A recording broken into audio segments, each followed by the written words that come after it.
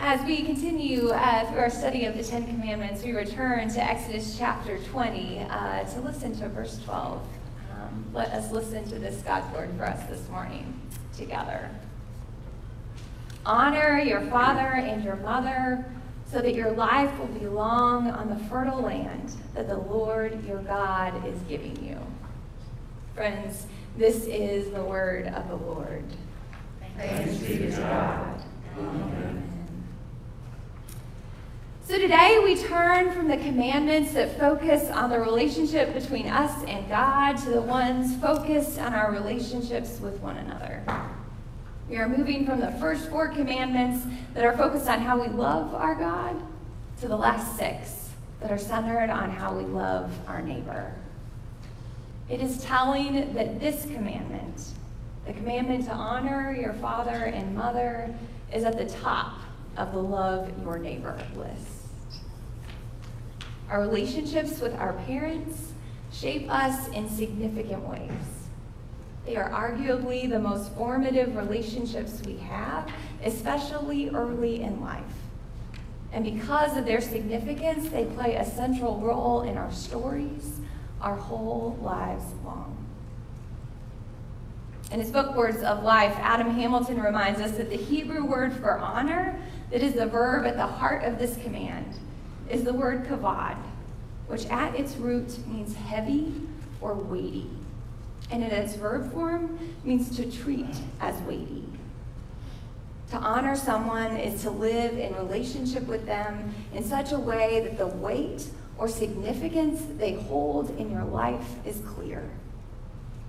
We live out this particular command our whole lives long, because even when our parents are no longer with us, who they were and the character of our relationship still shapes us. And how we remember them and deal with their influence in our lives still reveals whether or not we treat them as weighty, whether or not we honor them as we continue to live this life. It is because we are so very human, and that these relationships are so primary and central to our development in lives, that they often carry a different kind of heaviness as well. There is usually some baggage we haul around when it comes to our relationship with our parents, because who they are and what they are dealing with in our formative years shapes us in significant ways. I'm not sure that there is any parent-child relationship that doesn't have some baggage connected to it at some point.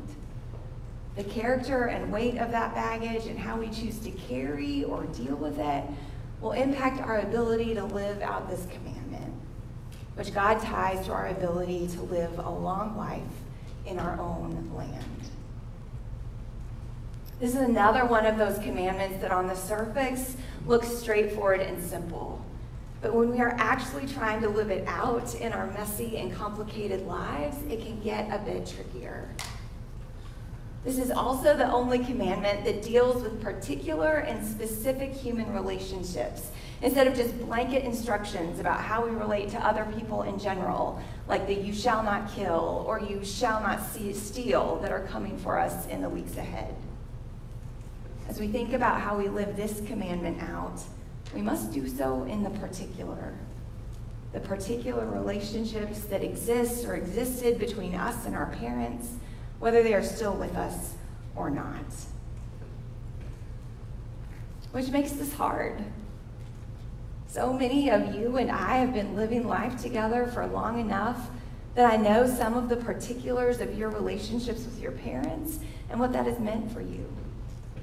I've watched many of you care for parents as they age. I've walked with some of you as you have lost your parents, or as you carry the grief from years before. I have seen the way some parents' own brokenness has caused trauma, neglect, and abuse that is so destructive in people's lives. As I've been thinking about speaking a word to you on this commandment, I've been holding all of your stories in my heart and mind, wanting to speak a grace-filled and life-giving word with care. recognizing just how complicated that is because of how complicated these relationships can be, because they are some of the ones that we live so up close. And let's face it, y'all, we can be complicated people. For some who have been dishonored by their parents, whose lives were not treated with the sacredness and weight that they deserved as children, instead of honoring their parents, they have to honor themselves by setting boundaries that protect them from the hurt and harm their parents can do to them, especially if that parent's brokenness continues to go unhealed and causes harm. Those in this situation still need to deal with the baggage that has come from these relationships, but they do so primarily to honor themselves rather than to restore the relationships, because until there is significant change on the parent's behalf, engaging more deeply in that relationship just isn't safe. For the rest of us, our ability to deal honestly with the baggage we carry when it comes to our relationships with our parents will determine how free we are able to live this commandment well, which God clearly names will impact the quality of our lives.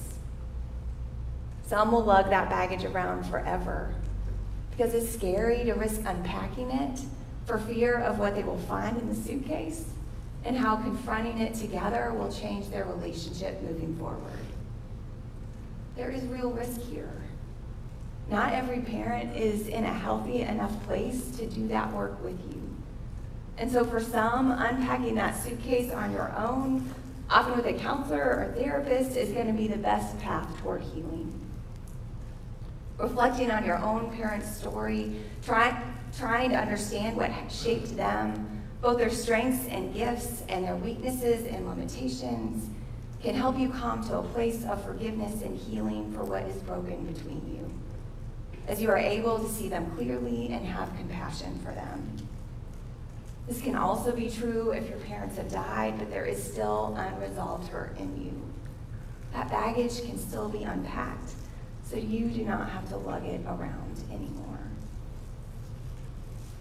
For those of you whose parents are still with you or in a mentally, emotionally, and physically healthy enough place to join you in this unpacking, while it can feel risky, it can be so incredibly healing to do that work together. To name what was hard, what hurt, to listen and to be listened to seek understanding with compassion and grace for one another. Like any relationship, the more we can step into them with love and grace, the more we can show up honestly and fully, the more we give God's grace opportunity to flow and to carry us toward wholeness and the fullness of life. The converse, of course, is also true. The more we bury and avoid, the more we ignore and just keep on pushing through, the more we block God's grace, the more worn down and damaged our relationships become.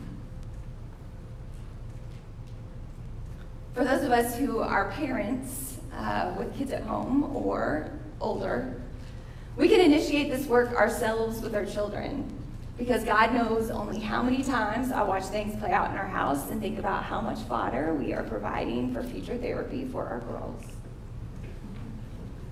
The more we as parents are honest about our brokenness and wounds within ourselves, and we're honest about it with ourselves and with our kids, the more we can invite healing and wholeness into these relationships too. As a parent, I make mistakes all the time.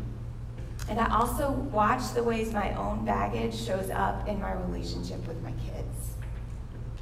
The more I'm aware of my own stuff, the more I'm willing to be honest and real with my kids, the more opportunity there is for mistakes not to leave lasting marks on my girls, for wounds to heal more quickly, for compassion and grace to flourish in those relationships as well. To deal with the baggage we carry when it comes to these central relationships in our lives is to honor them, to show how much weight our parents hold and how important the healthiest relationship that is possible means to us. When we deal with the baggage, it allows us to see our parents more clearly, to no longer let the hurt get in the way of us seeing the goodness that was or is there. When we deal with the baggage, when we don't have to lug it around anymore, we're free to be grateful, to honor the gifts we have been given by our parents, to see the ways they have shaped us for the good, and to continue to honor them by letting ourselves be shaped by their witness and wisdom.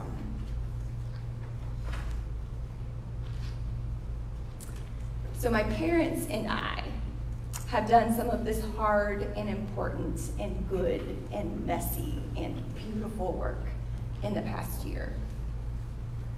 First, it took me doing some work on my own. Again, I can't recommend having a counselor or a therapist in your life at different seasons, more than enough. And then when I was ready to invite them into it too. Y'all know my parents. Because they love and support me so much, they have driven an hour plus for worship practically every Sunday for 10 years now. Y'all know my parents. They are wonderful people, incredibly wonderful people. But this world we live in is so messy, and there is just so much brokenness. So even when we get to live it with wonderful people who are all doing the best that they can with what they have been given, the road can be hard. The road can take its toll on us and the relationships that are so important to us.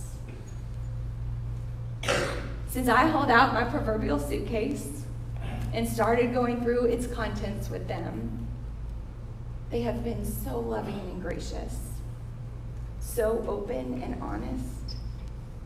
And y'all, grace has flowed in powerful ways. And the love we share has deepened, and the bonds that hold us have strengthened. And life is all the more richer for it.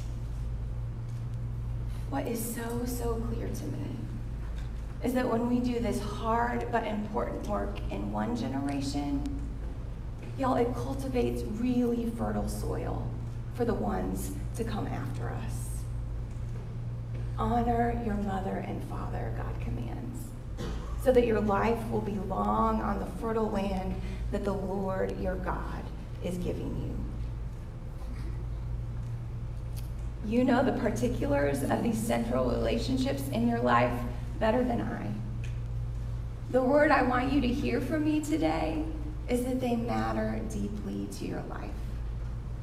God gives us this commandment because seeking out how best to care for them, tend them, how to honor our fathers and mothers is so crucial to them and to us.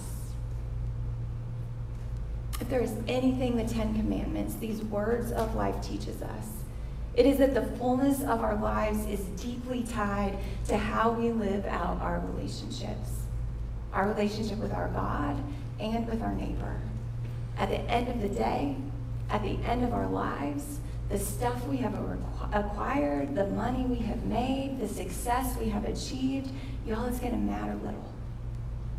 What will matter is how we have loved and how we have let ourselves be loved. This pastor's hope and prayer for each of you, whatever the particulars of your personal story is this. May you love and may you let yourselves be loved.